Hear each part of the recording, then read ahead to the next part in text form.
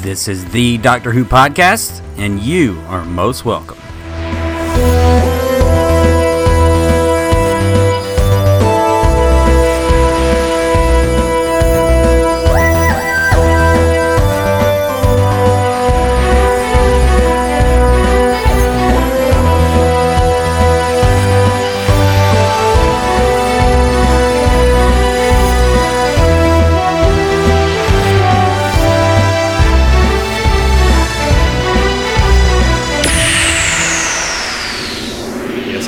Welcome to another episode of the Doctor Who podcast, episode 295 for those of you that are keeping count.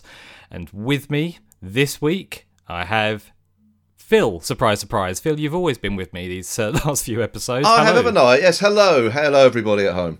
It's wonderful that you're still sticking around. And, the contingency, just in case Phil had cancelled, is Ian. Hello, Ian. Welcome back to the podcast. Good afternoon.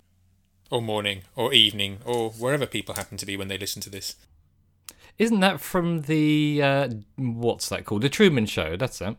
I couldn't tell you. It's been more years than I care to think of since I last saw The Truman Show, so I don't know.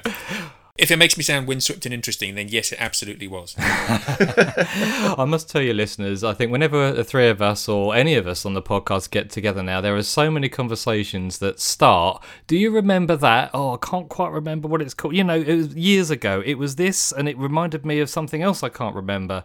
And yeah, I think it gets to the point in life where something reminds you of something else that you've forgotten. And I think that basically is the Doctor Who podcast now. Join a bunch of doddery old blokes as they try and remember stuff about Doctor Who. What are we here for again? Like a gentleman's rest home. I like the idea of a Doctor Who rest home. I think that would be great. Anyway, what's been going on since we've been recording last time? I suppose we have had, well, a few things that resemble news, haven't we? I suppose so, actually, yes. I suppose that the one that caught everyone out was the recent announcement of the Faceless Ones is coming to Blu-ray in animated form. Yeah. I was a little surprised at the timing of the announcement. I didn't expect anything to be announced for some time because, of course, you know, there's no real obligation for the team to announce this so far ahead of release. But I'm pleased they did. One, because it filled the void. Yes. Apart from the Blu-ray releases, that I think we're getting an announcement once every 6 weeks to 2 months, perhaps. We don't really get anything at all on a classic series anymore. So it is nice to go back to the black and white era occasionally. But what did you two think about the choice of story to animate? Well, I mean, first, in terms of the timing, I'm wondering if this is an indication that the Macra Terror has done quite well. Because if there's a buzz out there about that one, it would make sense to try and pique people's interest straight away off the back of that. So fingers crossed this means that's been quite successful, which is good news for the future range. Faceless Ones is a story I know next to nothing about at all. I never really got much into the missing episodes. I didn't do the sort of telesnaps, reconstruction type stuff. So unless I happen to have read the Target book, and I'm pretty sure I never read this one, I don't know those stories all that well. So this is going to be quite a treat for me because I think I'm going to come to it completely cold, even more cold than I did the Macra Terror, because I knew bits about the Macra Terror. I know nothing really at all about the Faceless Ones other than a plane is involved and some people may have less than the requisite number of faces. I'm completely aligned with Ian on this one because I know absolutely nothing about the Faceless Ones. I've never been into the whole reconstruction telesnap things you can find on YouTube, and yeah, so again, this will be completely new to me, pretty much like the Macra Terror was.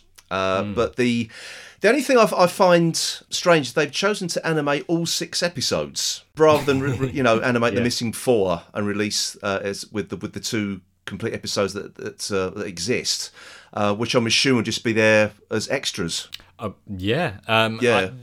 thing that was slightly more surprising was that the news release or the press release didn't address this issue. It just contained the fact that they were animating all 6. Didn't say because it wasn't any more expensive to do 6 than it was to do 4. But I do remember the Faceless Ones. I used to really get into the Target novelizations and any kind of telesnap or reconstruction that was going, and the quality varied considerably, but certainly from years ago, DWM used to do the telesnaps as a regular feature, and I used to absolutely lap that feature up. as and when the BBC released the soundtracks that were narrated.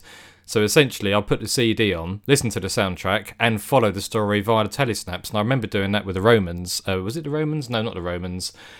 It's a story with Ian dressed as a Roman. It was the Lions. So what was that? That was, oh goodness, here we go again. Crusade, thank you. Yes, that was where they released. Yeah, well done, very good. This is just more like a game show now. James forgets something, and who can figure out what he's trying to say? but I used to love certainly those reconstructions and telesnaps, and the Faceless ones for me was a good story. I remember that more than anything else. I enjoyed this very much, and it was set at an airport, and I have a passing interest in avionics, airports, planes as well. So it keyed into my brain on a couple of levels. Not sure whether or not it is such an indication of whether the Macra Terror has done well. I sincerely hope you're correct, but I'm just thinking it might be a little bit too soon to judge that a success, and therefore let's commission a new one. But I very much hope you're right, because if that is the case, then it would certainly imply that the range is secure. I wonder if the choice to do full animation is off the back of audience research, whether they're finding that maybe new Who fans that access this stuff actually prefer the animation to the old episodes, because the old episodes can be quite challenging to a modern audience. So possibly they've done a bit of research and they get more engagement if they go full animation. And I'm sure there'll be a branching option where you can watch it. It'd be daft not to, so I'm sure that'll be on the disc. I'd be very disappointed if there wasn't, but I have to say, again, it's probably the age. I certainly don't understand the thinking behind that, if what you've just said is correct, because that presumably implies they're just going to go ahead and animate the whole of the classic range, because it's easier than watching the original footage. But I've found some of the animations extremely difficult to get through, and I would vastly prefer to watch the episodes if they exist, and there's very little chance, I think, of me watching the animated versions of episodes that actually exist in their original form. Yeah, but if that is what's going on, I'm pretty sure you're not the target audience for that. In fact, none of us probably are. Yeah, I'm not quite sure what we are a target audience for in the world. I don't think there's anything that's aimed at us anymore. Maybe with the exception of the Blu-rays, of which we now know the Trial of a Time Lord season 23 is going to be released in September. Yes. Do you think that's an obvious choice if you're going to pick Colin Baker? Or maybe his first season? Well, again, it's the same kind of thing, isn't it, as the DVDs? When do you release the ones that aren't particularly popular with the fan base? You can't really just release all of the ones that you know are going to go, and then you're left with season 23, pretty much all of Sylvester McCoy's era, possibly the black and white eras as well. So whilst I don't think this was crying out for release, I think there's a lot of surviving cast and crew willing to do new features. So I think there's 10 hours worth of extra stuff on here, which is almost as much as the actual source content. And of course, you've got that on top of, I say on top of, I think it's combined with the existing features that were on the DVD release. But I know what you mean, Phil, but personally, I don't really care which season gets released. Hopefully they all will at some point. And yeah, I quite like this one anyway. It's funny actually, because they made a very brief announcement about this at the recent BFI event for Planet of the Daleks. All right. And they said that there would be an announcement on the following Tuesday about the next Blu-ray release. They weren't allowed to say what it was. Everyone was speculating. I did actually say Trial of a Time Lord, and Adam, who was with me, said, "Oh no, I don't think it'll be that." Unfortunately, I've been proven right. So, I'd heard rumours that it was Trial for some time, but absolutely nothing official whatsoever. I think they do drop hints on their Twitter feed sometimes, the guys that are involved in this, not always on purpose. But I think what you said, literally, right at the beginning of that last set of comments you said, they announced at an event that there was going to be an announcement. Yes, I know. That is the sign of the times we're in now. I'll tell you, they can actually announce when something is going to be announced. It's absolutely crazy. I have to say, when I saw the announcement coming out, I think I saw it on Facebook first, my heart was like, ugh. I mean, Colin is my least favourite Doctor for various reasons, and of the 2 seasons he did, this is my least favourite of his seasons. So there's very little to like in that whole season. You know, if you think of some, modern fan that you're trying to get into we're always assuming that they're trying to get the modern fans in, because I'm guessing that us old fans will probably buy it anyway. So if they want to make more money, they're the only ones they can go to are the modern fans. I'm not sure I would try and introduce modern fans to 6 via this season. I mean, not that the previous one's much better, but you got some quite gritty stories in there, like Vengeance on Varus or Revelation of the Daleks, which I think are head and shoulders better than anything in the Trials season. I think if I was to introduce any sort of new fan to the Sixth Doctor, I'd probably steer them away from his television output and go straight to Big Finish.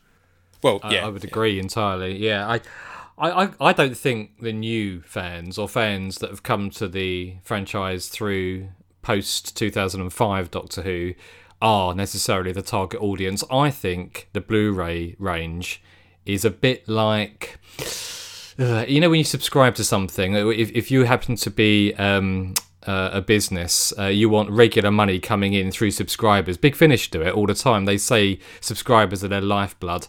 I just think the Blu-ray range is essentially considered as guaranteed income because fans will buy it again, even though they've got it 5 times already in various formats. And I don't think that's a problem necessarily. I think it all goes back into the show. It's not as if it's going into anyone's pockets. And I don't think there's any other TV show of its era or ilk that gets so much love and attention so long after it originally transmitted. Yeah, I totally agree.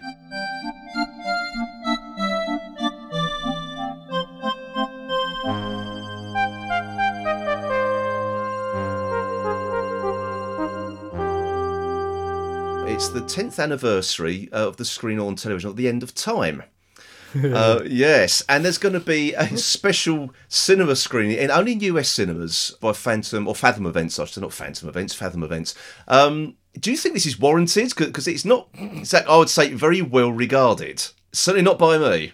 I don't think I've heard a positive review of The End of Time from anyone, regardless of whether they're based in the States or this country or anywhere else, to be honest with you. There's one person, actually, and that's Chip, who I know will stand up and argue its merits. And there are some good points in it, but frankly, there are some good points in absolutely every single Doctor Who show ever produced. First of all, I will say, regardless of the actual story that they're showing, I'm extremely envious that American audience and American fans get an opportunity to go into a cinema and watch a David Tennant story again. I think that's brilliant. I really do think that's brilliant. And does it say in the release, Phil, whether or not it's just part 1 or parts 1 and 2? Because I've not seen any detail. No, me neither. I'm assuming they've got to show both parts. What would be the point of only showing part 1? Well, it's quite long, isn't it? I mean, both of them are well over the hour mark, and that's a long time to dedicate a cinema to, or cinema space to, I would have thought. Well, if they show it back to back, it's not that much longer than a movie. So there's plenty of films out there that are 2.5, 3 hours long these days. So no, I would be amazed if they don't show both parts. That would just be peculiar. Just the absence of detail from press releases again, I'm a little surprised at. But I think the whole idea of getting Doctor Who out there and just for it to be available to the not we, like cinemas, everybody goes to cinemas, not just fans, and it's not like an exclusive retro cinema like the BFI, which focuses on the film industry and particular parts of it. It's the place for something like Doctor Who to be celebrated, but this is going into regular cinemas, across the States, and I think that's a wonderful, wonderful thing. And I think back to when we talked about Logopolis at the BFI not long ago, a story which I have no great affection for, but I still enjoy watching it in the BFI, in the cinema, surrounded by loads of other people. And I think almost any story is more fun to watch with a group of people. And to be fair to End of Time, it rolls along at a decent clip, and there's some fun and entertaining bits in it. I remember actually enjoying it on broadcast. When you go back and look at it with any kind of critical eye, the whole thing's nonsense and it all falls apart. But actually, as an experience in the moment, it's not that bad. There are much worse stories, Legopolis for one. And I think having that kind of, fun sort of actiony type story and a whole group of fans, probably with a little bit of cheering and clapping and that kind of stuff, I can actually see that being quite a fun event. There's also going to be a brand new interview with David Tennant, so I would imagine that will crop up on YouTube or somewhere. I mean, it's almost inconceivable, isn't it, that the US audience would get something that the UK fan base wouldn't have seen before? That's never happened before. Don't start that discussion again. It's San Diego Comic Con all over it. I'm sure they'll find a Blu-ray release to make it inexclusive, so they can get you to triple dip on the disc. Oh well, no, that would be good. Do you think they will ever release? Presumably, at some point they will re-release all of the new stuff as well. So, because again, it's why wouldn't they? They've done it for the classic stuff. They probably will for the modern stuff. So there we are. Maybe the special edition of the End of Time is something we can all look forward to. You know what? I'll probably buy it when it comes out.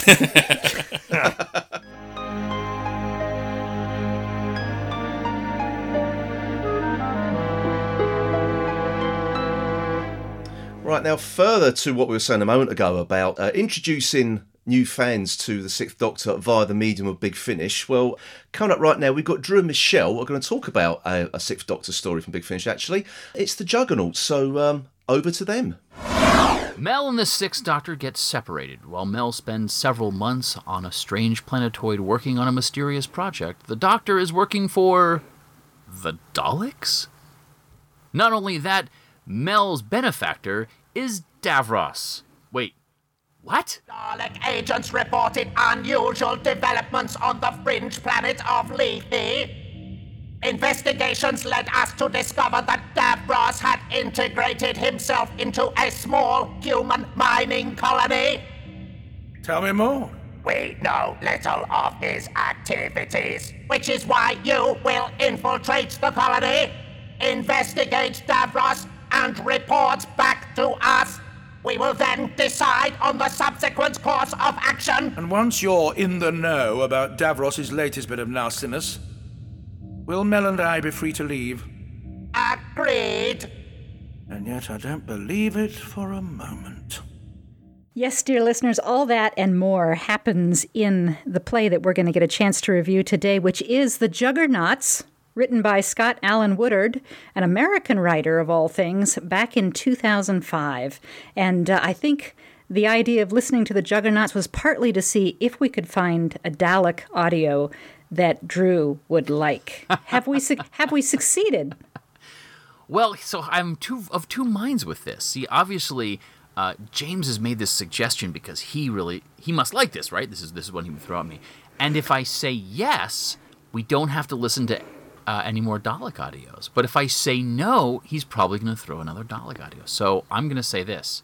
Yes, I liked it. I didn't love it, but I liked it. Okay. Elaborate a little on that.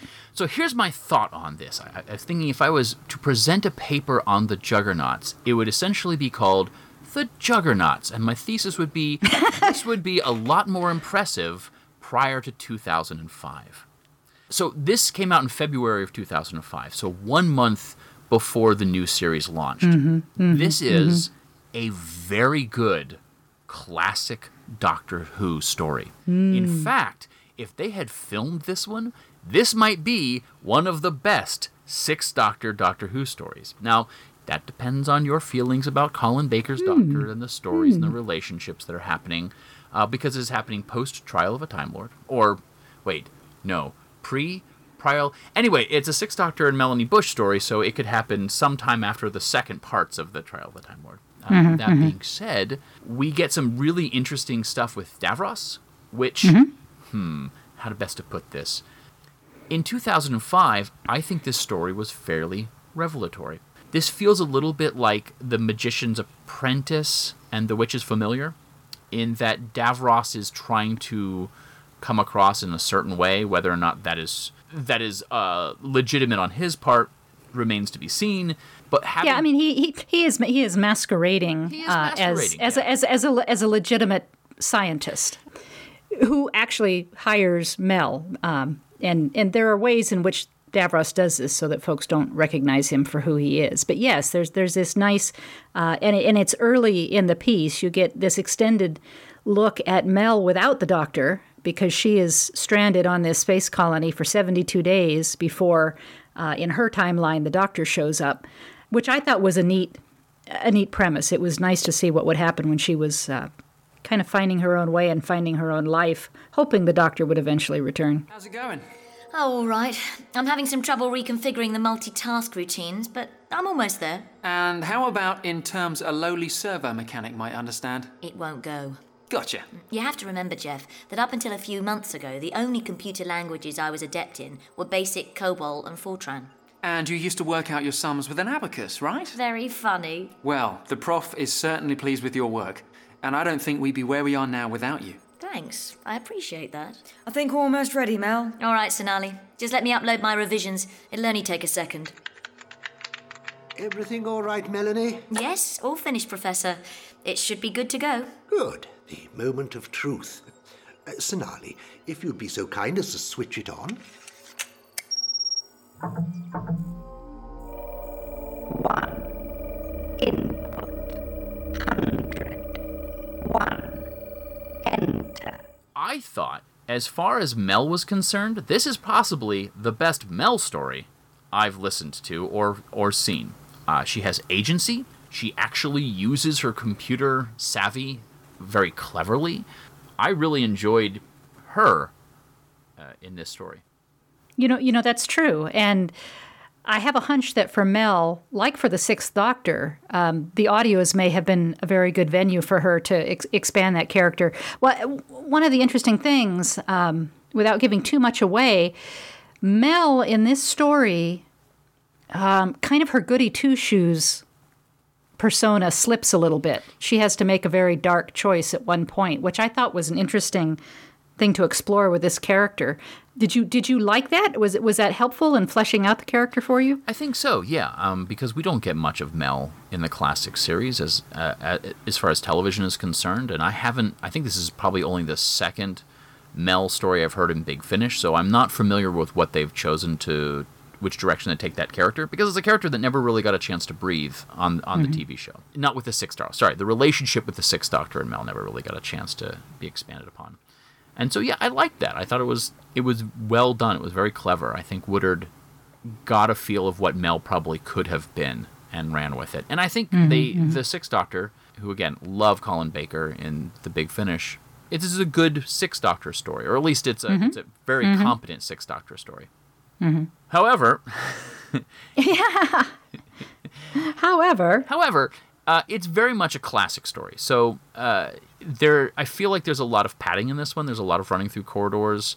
I think it could be streamlined. And this is one of those things where prior to the 2005 series, this is again a really good classic story. Having heard the pacing of modern Doctor Who and how it's changed Big Finish, I felt like not enough was happening for me. I thought it could have been condensed quite a bit. But voice actors did a great job.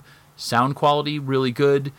Yeah, so in 2005, I listened to this. I'm like, Davros, really creepy. In 2019, I've hung out with Terry Malloy enough at conventions that for me, every time I hear Davros, I can't help but see Terry holding Monty, this little teddy bear, in his arms while saying this. And so I'm not afraid of Davros anymore. For me, it's just kind of like, it's Terry. I've heard you should never meet your heroes. I did not realize you should never meet your villains. Man. Yeah. Well, there you go, right? Because if I had ever been afraid or creeped out by him before, ain't happening now. Doctor, what is that? It looks suspiciously like blood. But what bleeds green? Miss Bush. All Skyrosians do. Even the Daleks. You must be in tremendous pain. I feel nothing. My life support system has pumped my bloodstream full of anesthetic. I hear the blood trickling from my wounds, and I feel the tautness on my seared flesh. But there is no sensation of pain to speak of. Is there anything we can do? That is entirely up to you, Doctor. When you talk about the classic series, first off, I don't think I was bothered by the pacing at all on this. I didn't have that sense, but maybe I'm just more used to the pacing of these kind of stories. But certainly, in terms of classic Doctor, the namesake creatures in this story are the Juggernauts, which are, of course, mechanoids. And that's not a spoiler because they're portrayed on the cover of the album. And actually, they come in very early in the story. But you couldn't get, I think, more classic in terms of a topic than going back to the mechanoids, which is interesting. For me, that is quite a chore to try and make the mechanoids work. They do have a beautiful voice. I mean, the mechanoid voice, which was realized wonderfully in the audio, is fascinating to listen to, but it's very slow. Maybe that's where some of the pacing comes along. It takes a long time just to listen to a mechanoid say anything. But I think where that was challenging is that the mechanoids are so doggone big, and the premise was that Davros and his team, or the professor and his team, were working to turn these things into these domestic service robots that were going to make a fortune for their backers, and yet they're so big. And they do address it in the series. I mean, when the funders come to see how the project is progressing, one of the very first things they say is, "Well, they're awfully big." I mean, I don't even think they could get through a door. So that there is that, and they are. And again, this isn't much of a spoiler. Davlish is trying to, create, enhance some creation that is going to rival the Daleks. And in the classic series, the mechanoids and the Daleks were pretty evenly matched in the chase. The one story that they come into, I don't think we actually ever see which side comes out victorious in that battle. And yet, it's just kind of hard to. They're just so big and unwieldy, but they're adorable. They are. Well, yeah, that's the thing. It's sort of like the Quarks. I find the mechanoids to be adorable and a nice balance to the Daleks, which I do not find adorable. Though there is a set of there's a couple of Daleks in this story that are less irritating to me. Well, the Daleks have seen better days, at least the ones that are on the space station. So there is that. Maybe that helps make them more equally matched. And I say that the mechanoids are adorable. They are also, at the same time, horrific in this particular story. And so that there's some talent to doing that. I've listened to this before. In fact, I think Ian and I might even have reviewed this once before for the original incarnation of the Doctor Who podcast. And I remember liking it then. I liked it this time as well, with just a couple minor quirks. But all in all, this is one that when James said, "Hey, can you listen to that again?" I was perfectly happy to pull it out and stick it in my ears again. Yeah, I mean, I liked it quite a bit. I think audiences that listened to this in 2005 got some really cool stuff they hadn't received in Doctor Who before. And I think they're going to get a lot better response from listeners in 2005. 14 years later, I'm just going to come out and say it. I think Jeff comes off as a bit of a creep. And that's true. Oh, there is. Yes, thank you for bringing that up. Yes, go ahead and talk more about that. You are absolutely right in it, and it should be said. I think Jeff is very cringeworthy. I think the way he's portrayed is you're supposed to be very sympathetic to him and things that happen in the story, but I kept on. I just Jeff, dude. Yeah. Chill on the one out, hand, Jeff. Jeff is actually in this a love interest for Mel of a sort, a potential love interest, and in many ways he is meant to be sympathetic, as you say, and yet looking at the dialogue and looking at the pattern of what how he's kind of been working his way through the women on the space station, that wouldn't fly today. No. It should never have flown then, but there is, you're right, particularly looking at this in 2000, what are we in, 2019?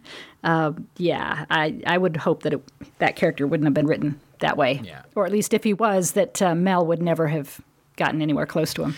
The one other thing, I actually think the story, aside from what we've talked about, has aged pretty well and is a good listen. But the one other thing that again, maybe it's just what our perspectives are now from what they were in 2005. My little public service announcement is that there is a plot twist in this that kind of references organ donation in a very sinister and nefarious way. And, I like to remember that this is fiction. And having actually spent a summer working in a hospital in real life last summer, I would hope that fiction would never discourage people from giving what is an incredible gift, of donation. And so there's this part of me that when something like that comes up in a story, I think, oh no, my hope would be that we would be encouraging that, not scaring people away from it. But again, maybe something that would have been written differently in 2019. Sure. So there you go. James, maybe that's enough for you to throw some non-Dalek story at us next time? And if not, I look forward to... I don't. I lie. I don't. But there you go. Well, again, Michelle, thank you so much for taking this time, talking. Yes, Drew. It's been good talking with you again. Take care.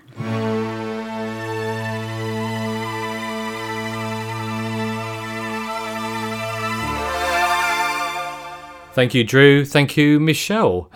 Ian, you got a name check there. This is the second time the Doctor Who podcast has reviewed the Juggernauts. I didn't remember that until after I asked them. Just sticking to the theme. Yeah, me and Michelle did this one. This is one of the very first stories we ever did together many, many years ago.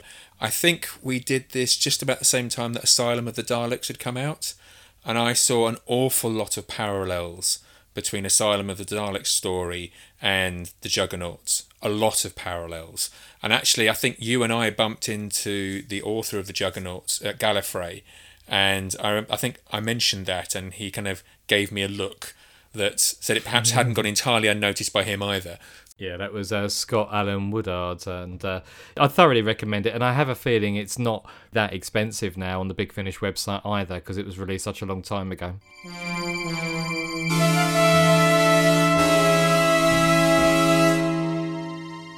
So now we're going to hear yet more from Phil, as if you haven't had enough, because you can never have too much Phil. But this time with Drew and Stephen, and they're going to discuss cosplay. Drew, we've got another voice from the past for the DWP with us. It's Stephen Prescott. Welcome back. I'm very happy to be back. I miss you guys. Oh, well, it's weird for me to say welcome back because I was never part of this podcast before. And neither was I. Okay, but it's great to have you back, Stephen. It really is. Thank you. I'm excited to be back. And Phil, it's great having you as a part of the DWP. I'm so pleased to be part of it. I really am. When James asked me, I was ready for the call, is all I can say. But anyway, we are here to discuss cosplay. Stephen is a big cosplayer. Particularly in the world of Doctor Who. Now, I've dabbled as well. I've got a couple of Who costumes. Drew, what about yourself? What's the level below dabbled? Maybe sort of casual. Yes, I feel like I have dipped a toe in the cosplaying world. For the 50th anniversary, I wanted to take part in this larger celebration. I'd sort of recently joined fandom. I'd sort of recently joined podcasting. And I thought, well, what is everybody else doing? Oh, they're cosplaying. Fantastic. They had a single image of the War Doctor, of just sort of him walking down the street. It wasn't even really posed at this point in time. I'm like, yes, that.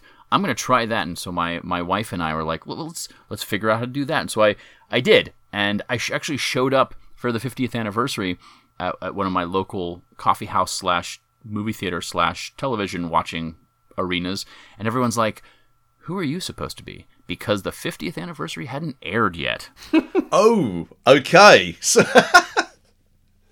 what were the kind of looks you were getting, Drew? I mean, anytime anyone comes in wearing a bandolier across their chest and a leather jacket and boots with greaves, I mean, it's the kind of looks that you're going to get from people. Because I was maybe one of 4 or 5 people dressed up for this event. So everyone else was sort of, muggles. They're just watching their thing. They come in to watch the show, get a cup of coffee.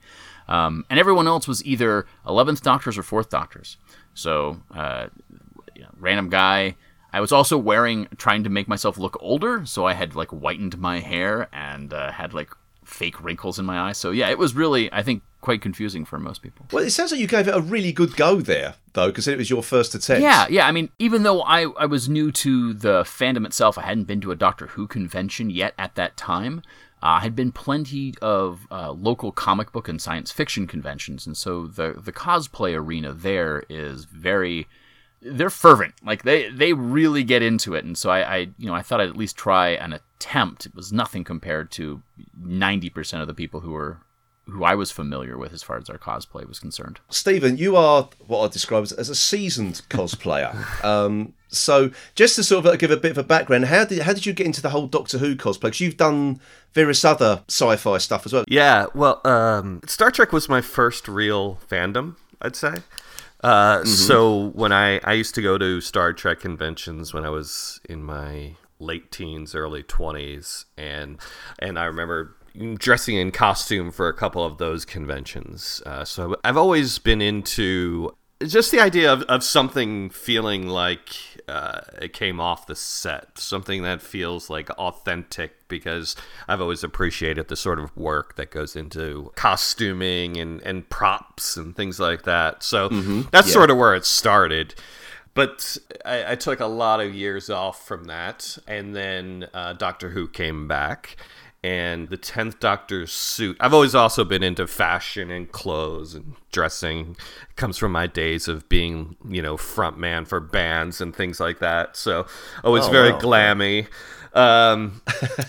So the 10th Doctor's suit being very sort of modish, modern though, and things like that. I got really into it, so I really wanted that suit very badly, and so I spent a lot of time trying to replicate that suit and looking for fabrics and things like that, and then it all just compounded from there. And I'm going to Gallifrey 1 and making friends there, and friends who were as obsessed as I was, and looking for original fabrics and cloths and things like that, and going on trips to London and spending days just shopping through fabric stores on Berwick Street in Soho, and looking for all of the places where the costume department would go and buy their supplies. And that's kind of where it built out. And then and when Peter Capaldi came on the scene, I think I found really my signature Doctor. I think that I relate to the 12th Doctor and to Peter Capaldi himself in a lot of ways. We have very similar tastes in music and styles and aesthetics and things like that. And so I think that's where I really came into my own. I remember you going to the same shop where Capaldi got his shirts from. Mm-hmm. Or you made a kind of a pilgrimage there, didn't you? So,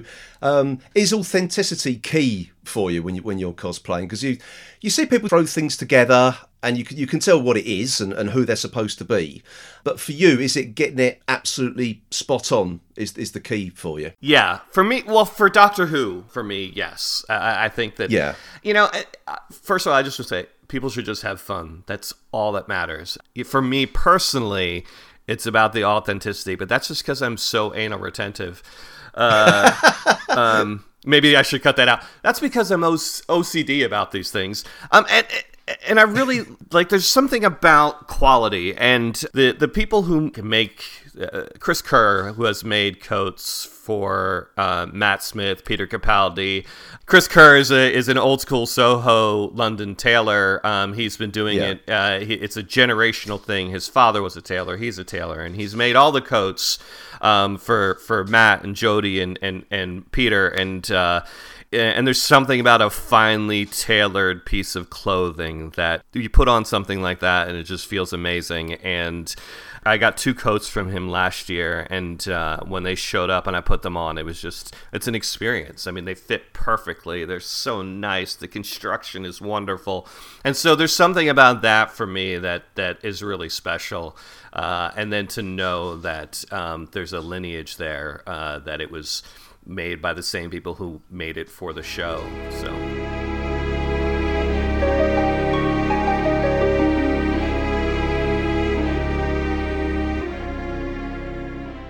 Drew, as a a once only person for cosplaying.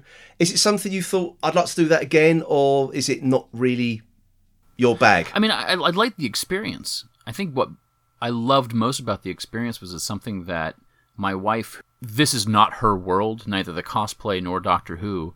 I'd said, look, I would be really interested in trying to dress up like this character of which we have a single image, and I can't sew. I don't think I've ever, like, just listening to what you have, I pilgrimage to the shop where they actually bought the original item. I've never committed that much to anything in my life. So I said, I'd love to try this, but what I want to do is I really want to try this in the most backwards way possible. I want to see if I can find this stuff at like Goodwill stores, thrift shops. I want to be able to hack these apart, try to piecemeal it together, and just treat it in the same way I would an improv show. Like let's maybe do it over the course of a week and see what we can throw together. And that's what we did, and we did it together. Like we would go to shops and go, what is this fabric like? And I think we were like 90% of the way through the costume when they released a promotional picture, and we actually got to see the War Doctor from like the knees down, and like they had the greaves and the boots, and I'm like, oh, I don't have any of that stuff, but there was like this excitement for it. Would I try it again? Yeah, I might. It depends. There'd have to be a character. I don't like crowds, and I don't always like the attention being on me. I said I've only tried this once, and that is more or less true.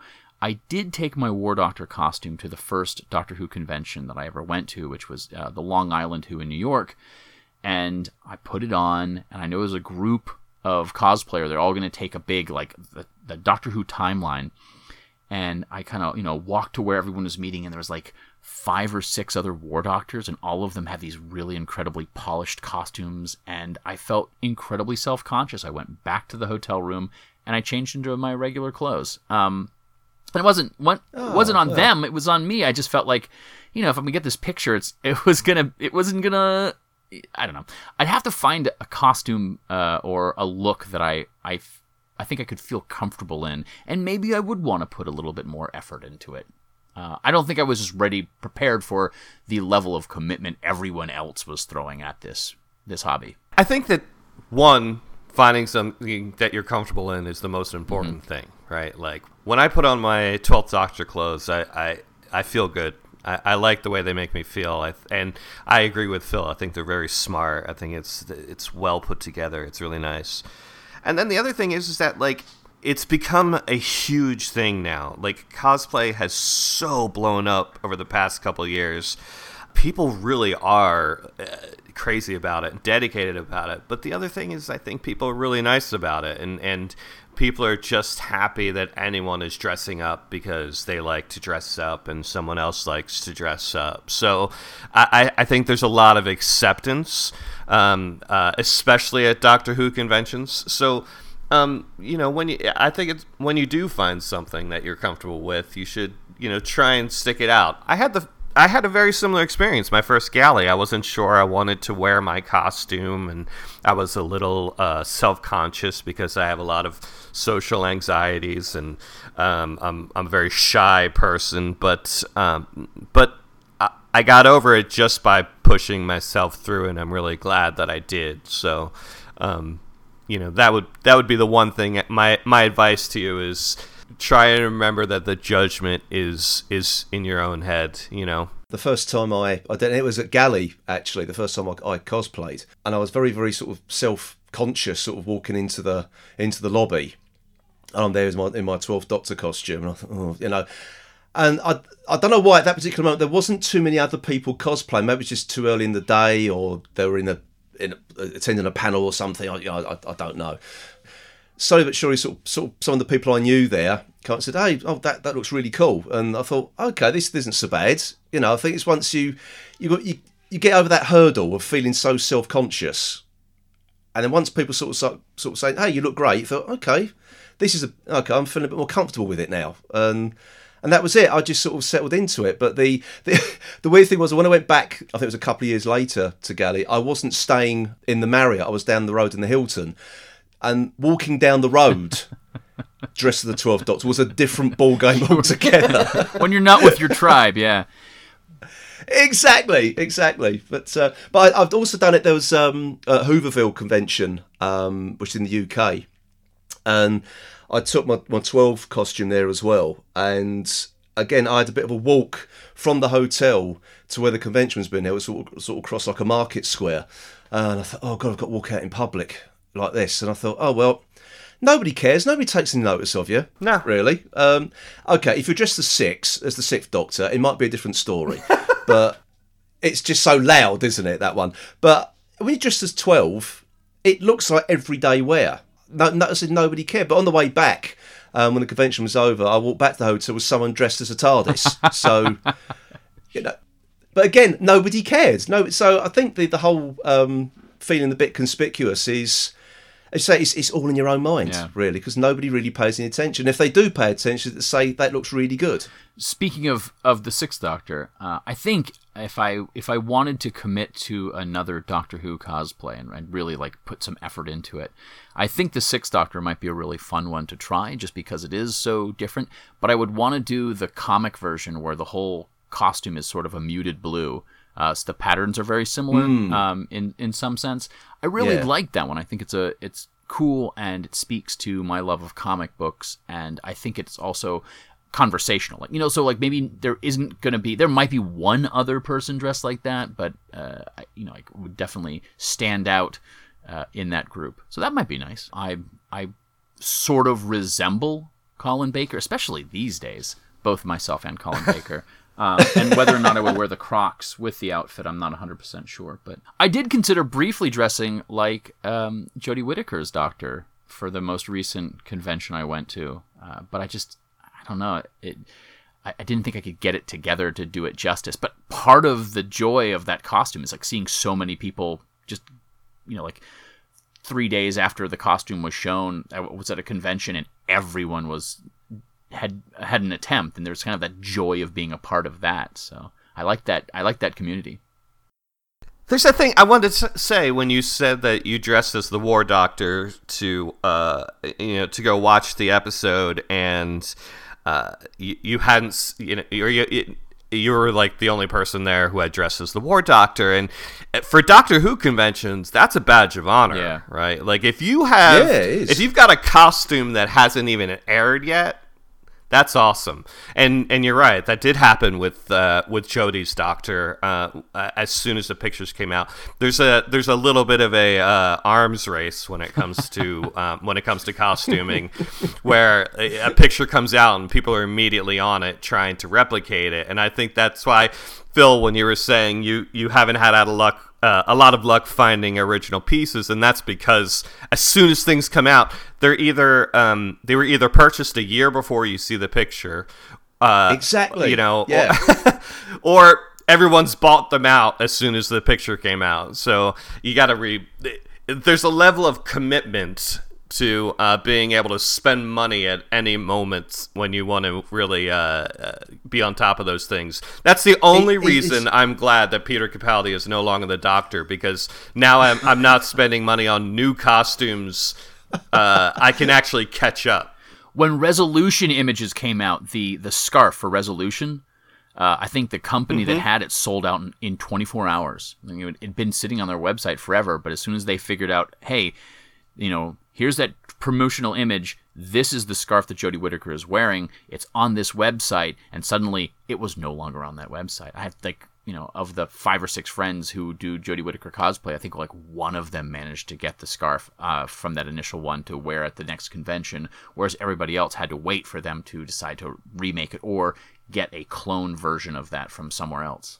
Paul Smith, who made the scarf and made Matt Smith's first shirts and all of Peter Capaldi's trousers.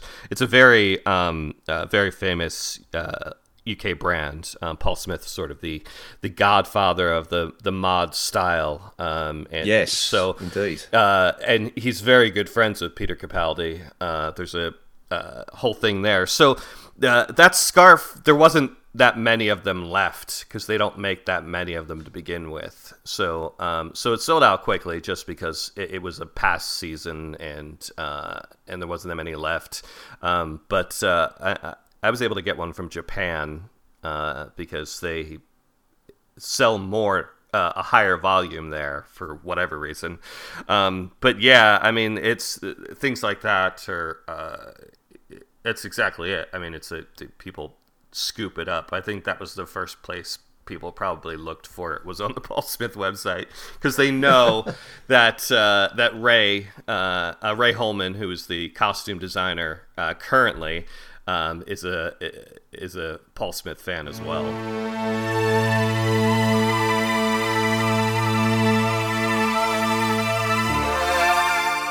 Do you think there's any difference between UK and US cosplay? Because from my perspective, there isn't at all, really. Because I've been to conventions in both countries, and there's that same level of dedication and acceptance.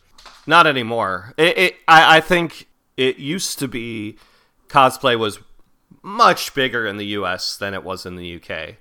It was, yeah. And like I've said, now it's a strange thing because it really started with Japanese anime, right? Like that's where people really started doing all the cosplay. And then, I mean, growing up, there was people, like I said, there was people in Star Trek uniforms at conventions. Every convention, comic book convention I ever went to, there was a Klingon.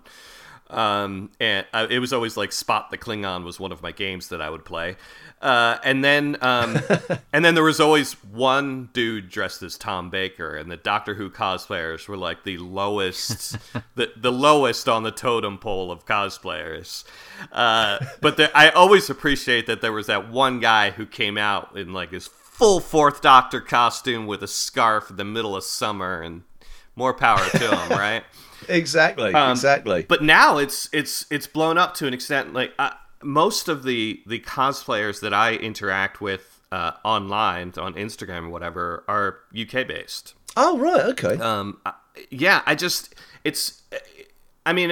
guess because it is Doctor Who, and Doctor Who is more popular there than it is here. Still, to a certain extent. Because of the cultural importance of the show. But I don't think there's any difference anymore. And I think that people really, I see more and more people in the UK just really putting forth the effort. And it's great to see. I mean, it's always great to see people passionate about anything, but the costumes are really great. And there's a couple of, there's quite a few UK Doctor Who cosplayers who are really, really good at it. Really got good collections. Yeah. It's. I think that's the thing. If you've, it's one of those things you can either spend a lot of money on it or not really. It's whatever you feel comfortable with. Mm-hmm. I think at the end of the day, and I think the important thing, as long as you feel good wearing it, then I don't think anything else matters. To be honest, I agree. Yeah, completely. I mean, that's fashion in general.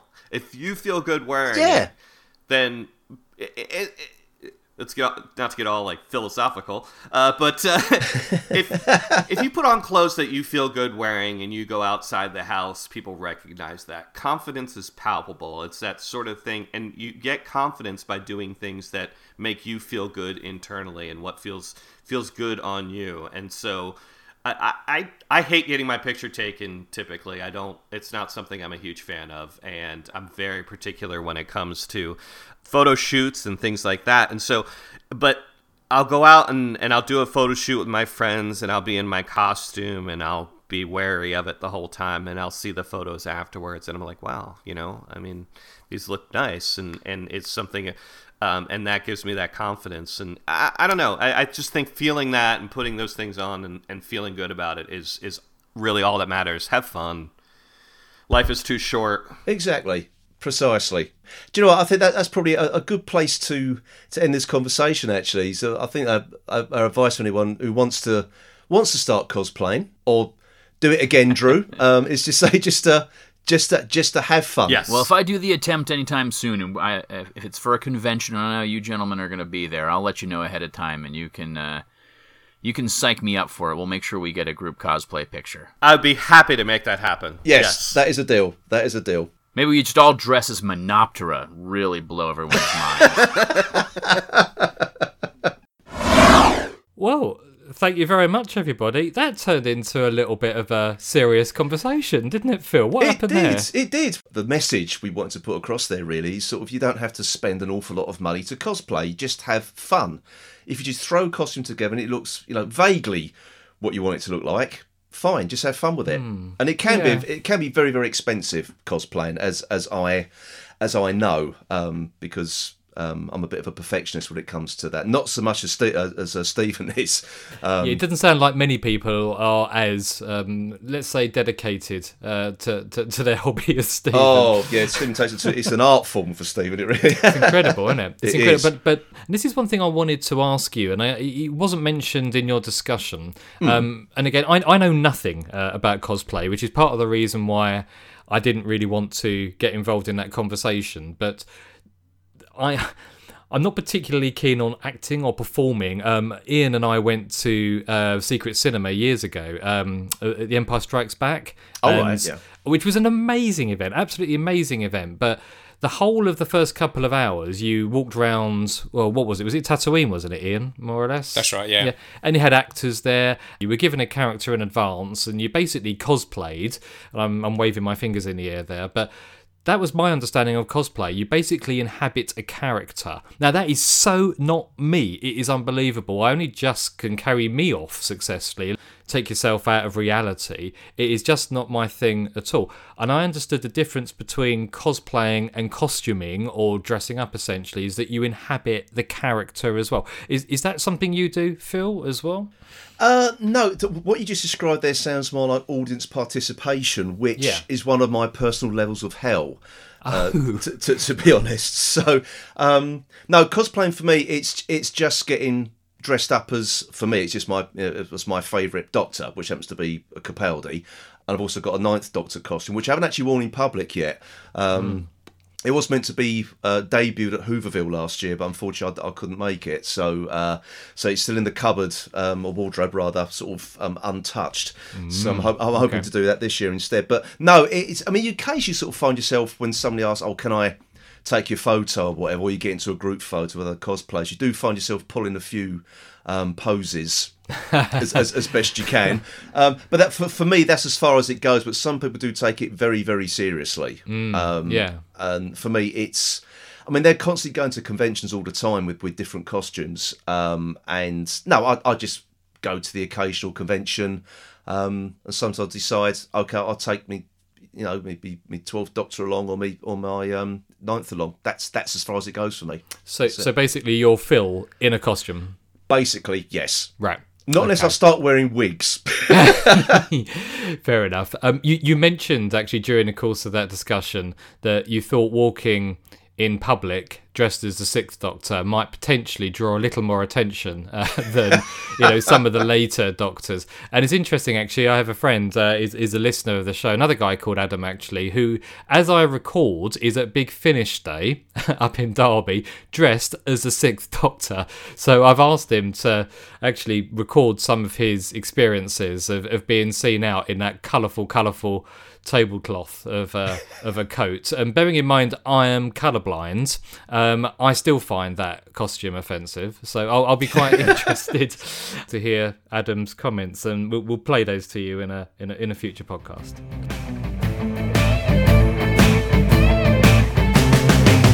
So from talking about things that were so far in the past that James has forgotten them, we've now come more or less bang up to date with looking at the pilots. Bill Potts' intro episode for the 12th Doctor. Although I'd say that, James, you had actually forgotten this one as well, hadn't you? Completely.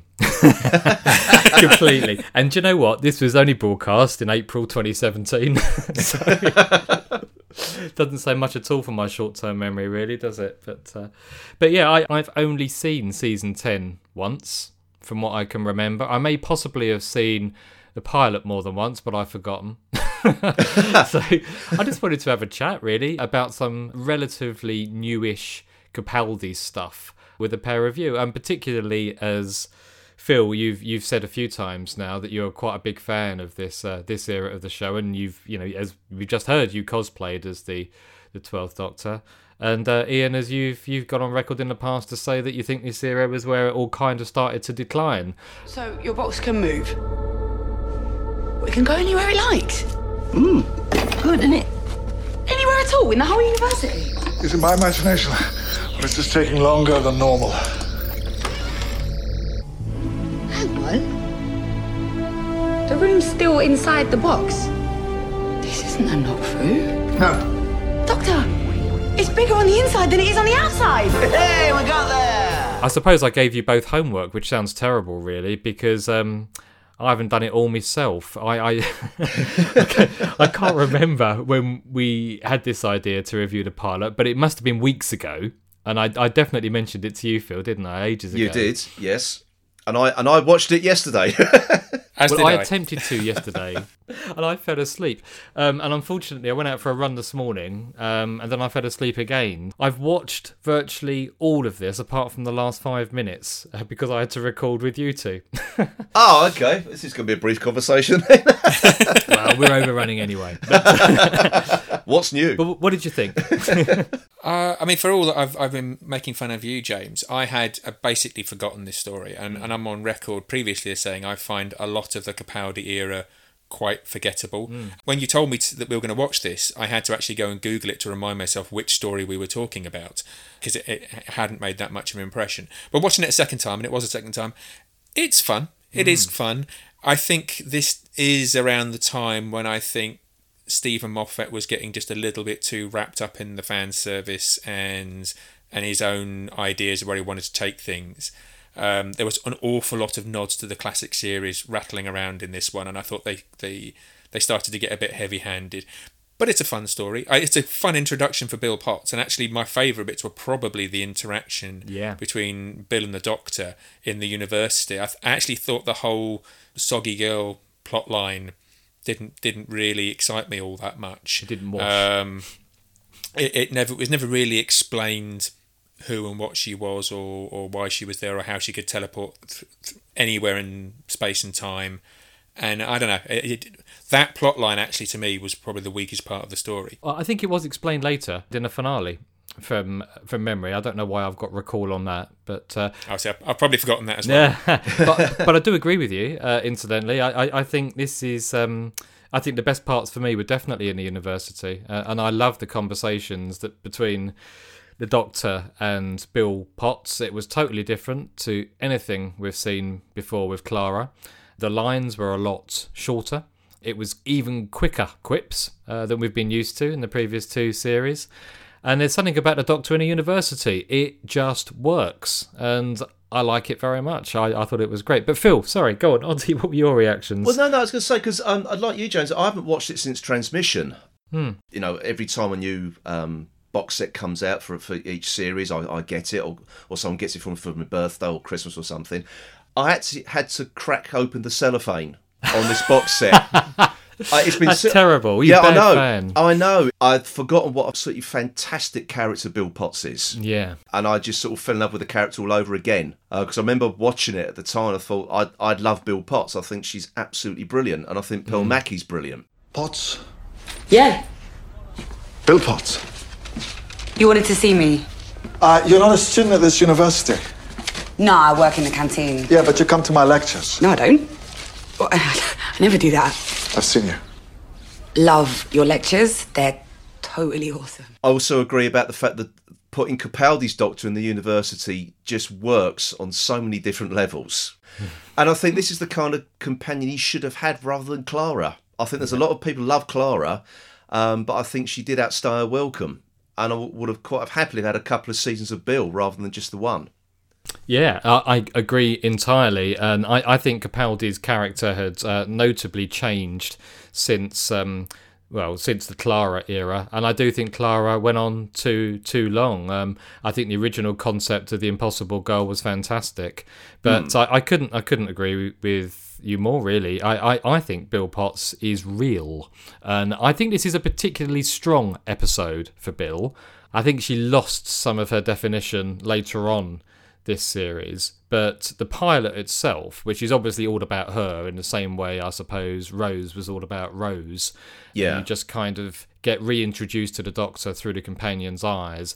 It just worked so well, and whether this dialogue just zips off Moffat's pen or keyboard really, really easily, or whether he has to put effort into making it this kind of real, I don't know, but it's really effective. And I think that's one thing, even with Nardal, where the Doctor has very different kind of conversations to the ones that he has with Bill, all enthralling. And I again, right up until the last 5 minutes that I've yet to see, which I will watch as soon as I finish this recording with you two, my interest was maintained, and I really enjoyed it. The biggest problem I had with Capaldi's era was the affectation for the first series or so, that he was this grumpy, curmudgeonly, anti-charismatic character, which was a throwback to the first Doctor. And as soon as I saw him pull his lapels in the announcement, I thought, oh no, they're not going to do that again, because that's what they did with Colin, and that's why Colin didn't work either. And in this, in your opinion, I still think Colin worked. I think the first Doctor worked as well. I think in the modern audience, it doesn't work to have your main protagonist be someone that the audience doesn't like. And that's where Colin went, and that's where early Capaldi went as well. But in this story, I thought actually he was a much more charismatic character. He was fun, he was self-deprecating, there was some good jokes going, there was some good banter going. Nardal helps with that as well. Yeah, he does. And actually, here's a Doctor that you could really warm to. And in fact, seeing his excitement as he was trying to do the classic "it's bigger on the inside than the outside" routine with Bill, that was all really fun. It was. And again, the first season Capaldi Doctor was much more arrogant and much more aloof, and just wasn't fun to watch. This was a really fun performance to watch. I agree. I mean, it looks as though the Doctor is enjoying himself, and he hasn't changed that much, in the same way that Colin Baker's Doctor in season 23 hadn't changed that much in terms of the lines that he was given from the previous season.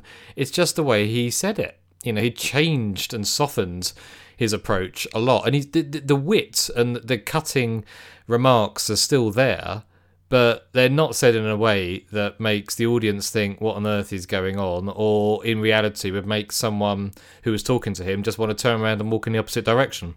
Going back to what you said earlier, Ian, about there's a bit too much fan service in this particular season, and particularly before you even see the Doctor, the amount of fan service just sitting on his desk in his study with all the sonic screwdriver, River Song and Susan and things like that. But do you know what? I really don't mind that, to be honest. Nor do I. Yeah, I think it was just, if you understood it, you understood. If you didn't, it's just, new fans would know that's River Song. They might not know who Susan is. They wouldn't know what the other sonic screwdrivers were, or which Doctors they belong to either. But I didn't care. I loved it.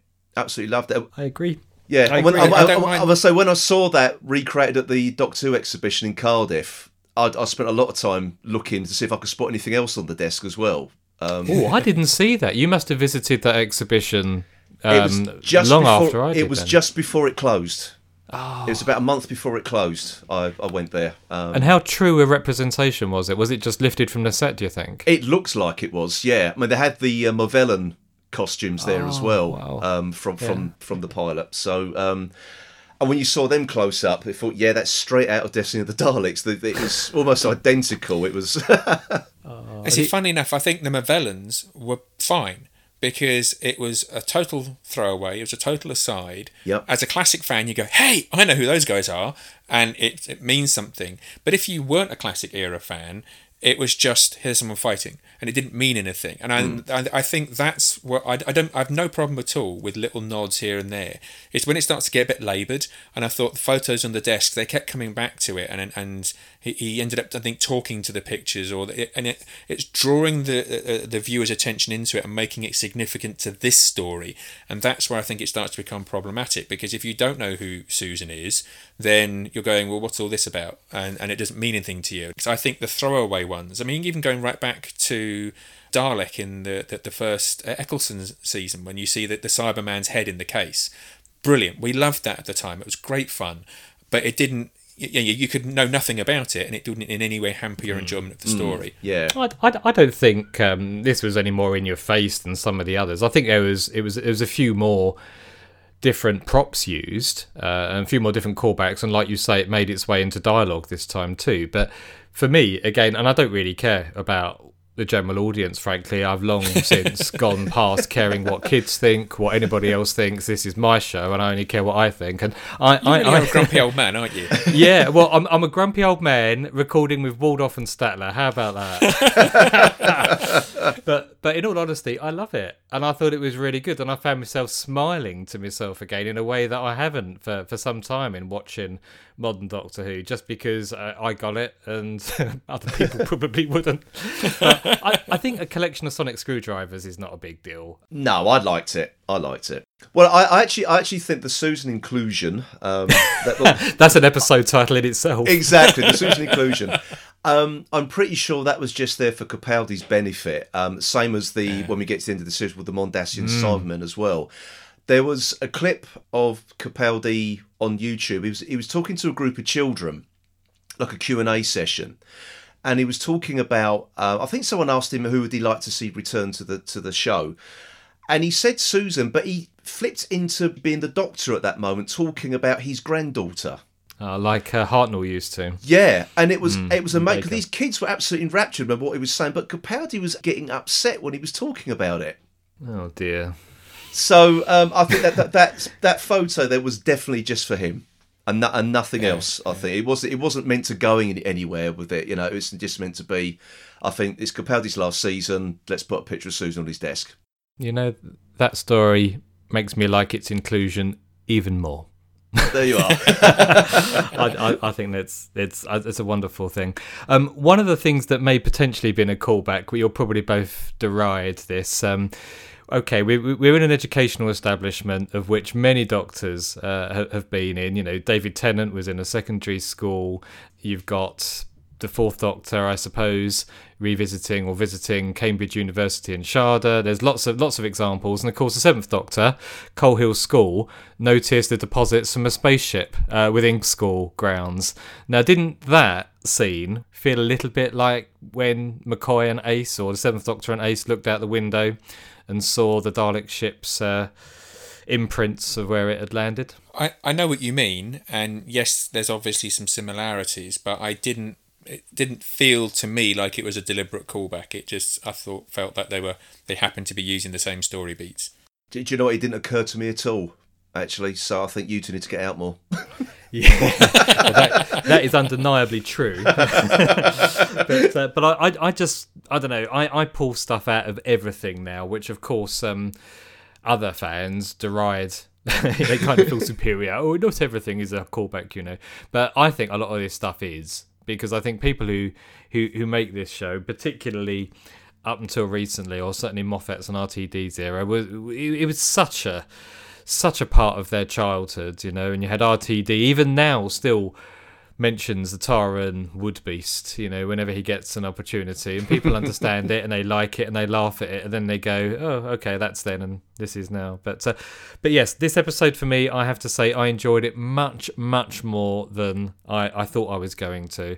I think it's really worth revisiting after, well, even just a couple of years. Watching it in isolation, you know, when Doctor Who is not on a screen regularly each week, it kind of feels different. And it just, you can kind of watch it at a more leisurely pace. And I can see and appreciate what they're doing with the vaults, the mystery in the vaults, which of course we didn't really know what it was going to be when we saw it in this episode for the first time. And yet there was still a sense of tiredness, because we were thinking, well, God, what's the bad wolf going to be this time around? And when you're free of all of that, it actually works pretty well in its own right. And I found myself being intrigued, even though obviously I know who's inside the vault.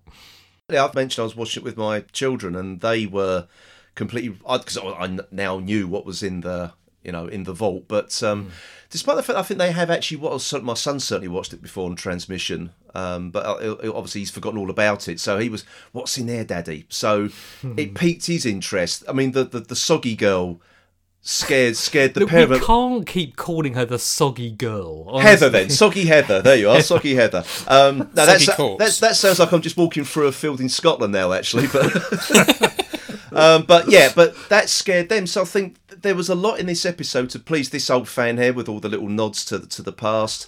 They like the scary monsters. They like the mystery of the vault. I like the performances. I think there's one hell of a lot to like in this episode. I really do. Agreed. I really liked the visits to Australia and the alien planet as well. And again, that was just a way of showing new viewers, hey, look, this machine goes in time and space as well. And of course, Bill finds that out at the same time. I just think it really worked. But yeah, thumbs up, certainly, it sounds like, from all three of us. Yes, indeed. Yep, definitely.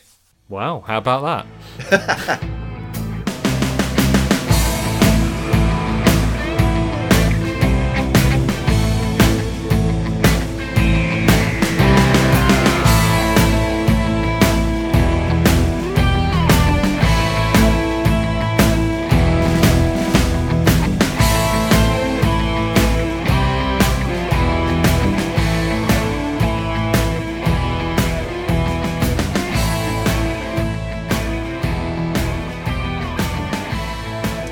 Well, that wraps up the Doctor Who podcast, episode number 295. We'd love to hear from you out there, so you can find us at our usual email address, which I've remembered, everybody, I've remembered. It is feedback@thedoctorwhopodcast.com. You can also tweet us at the DW Who podcast, and you can also find us on Facebook as well, so please do get writing. Also, if you want to, you can send us audio feedback. We'd like to listen as well. So there we are. I'm not very good at listening. Coming up in episode 296, Ian. Yes. Ian is going to be introducing the first of a new feature that's going to run over the next year or so called 9 Lives. Do you want to say anything about that, Ian? Yes, we're going to do a retrospective on the Christopher Eccleston era, which I think has generally been a bit overlooked, because David Tennant's such a big thing, and obviously the classic era is such a big thing. I think Mr. Eccleston has been a little bit lost in there, and frankly, all of our modern TV we have to owe to him. So yes, we can have a good long look at that and go through all the episodes one by one with various members of the team and hopefully have some fun. And Phil, you're going to be back with Adam at the BFI once again with Daleks and planets and things. Yes, indeed. Yes, we were both at the, as I said earlier, actually at the BFI for the showing of Planet of the Daleks. We'll be discussing that and what went on during the course of the afternoon. It was a long afternoon as well. All that and more in the next episode of the Doctor Who podcast. Phil, Ian, it's been a pleasure, and of course the biggest thank you to you, the listeners, for making it this far. We'll speak to you again very soon. Bye for now. Bye-bye. Bye-bye.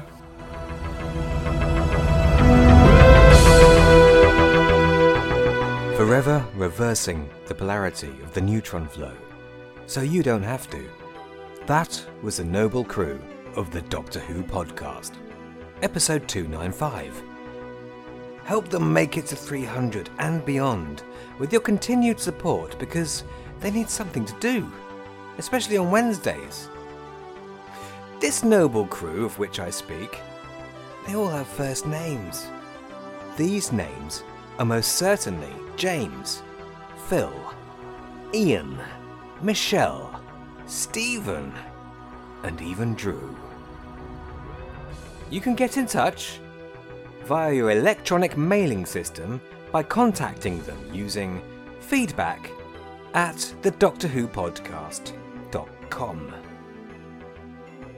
They are social creatures too, especially in the social media arena. The Twitter account is @the Doctor Who Podcast. That's @the DR Who Podcast. They're also on Facebook. There is a huge back catalogue available on iTunes or at thedoctorwhopodcast.com. Nearly 300 episodes, for goodness sake. Look out for the next episode, where there will be some Doctor Who content on this, the Doctor Who Podcast. I hope you felt most welcome.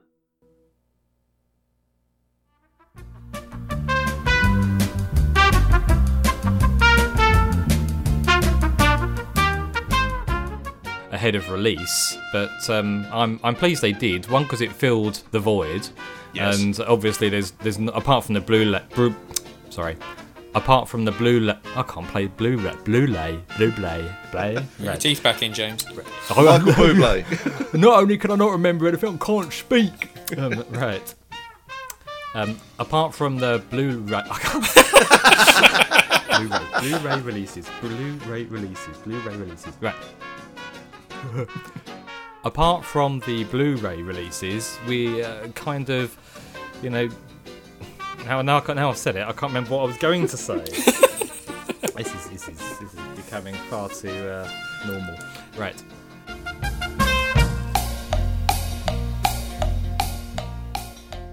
Podcast was going great until Michelle just started screaming like she does. Yeah, well. How would you describe loud? So noisy. So Stop screaming. I will edit us so that we are pleasing to listen to. So it's just gonna be me talking for now. With just you looping that growl. What did you think, Michelle? And the characterization.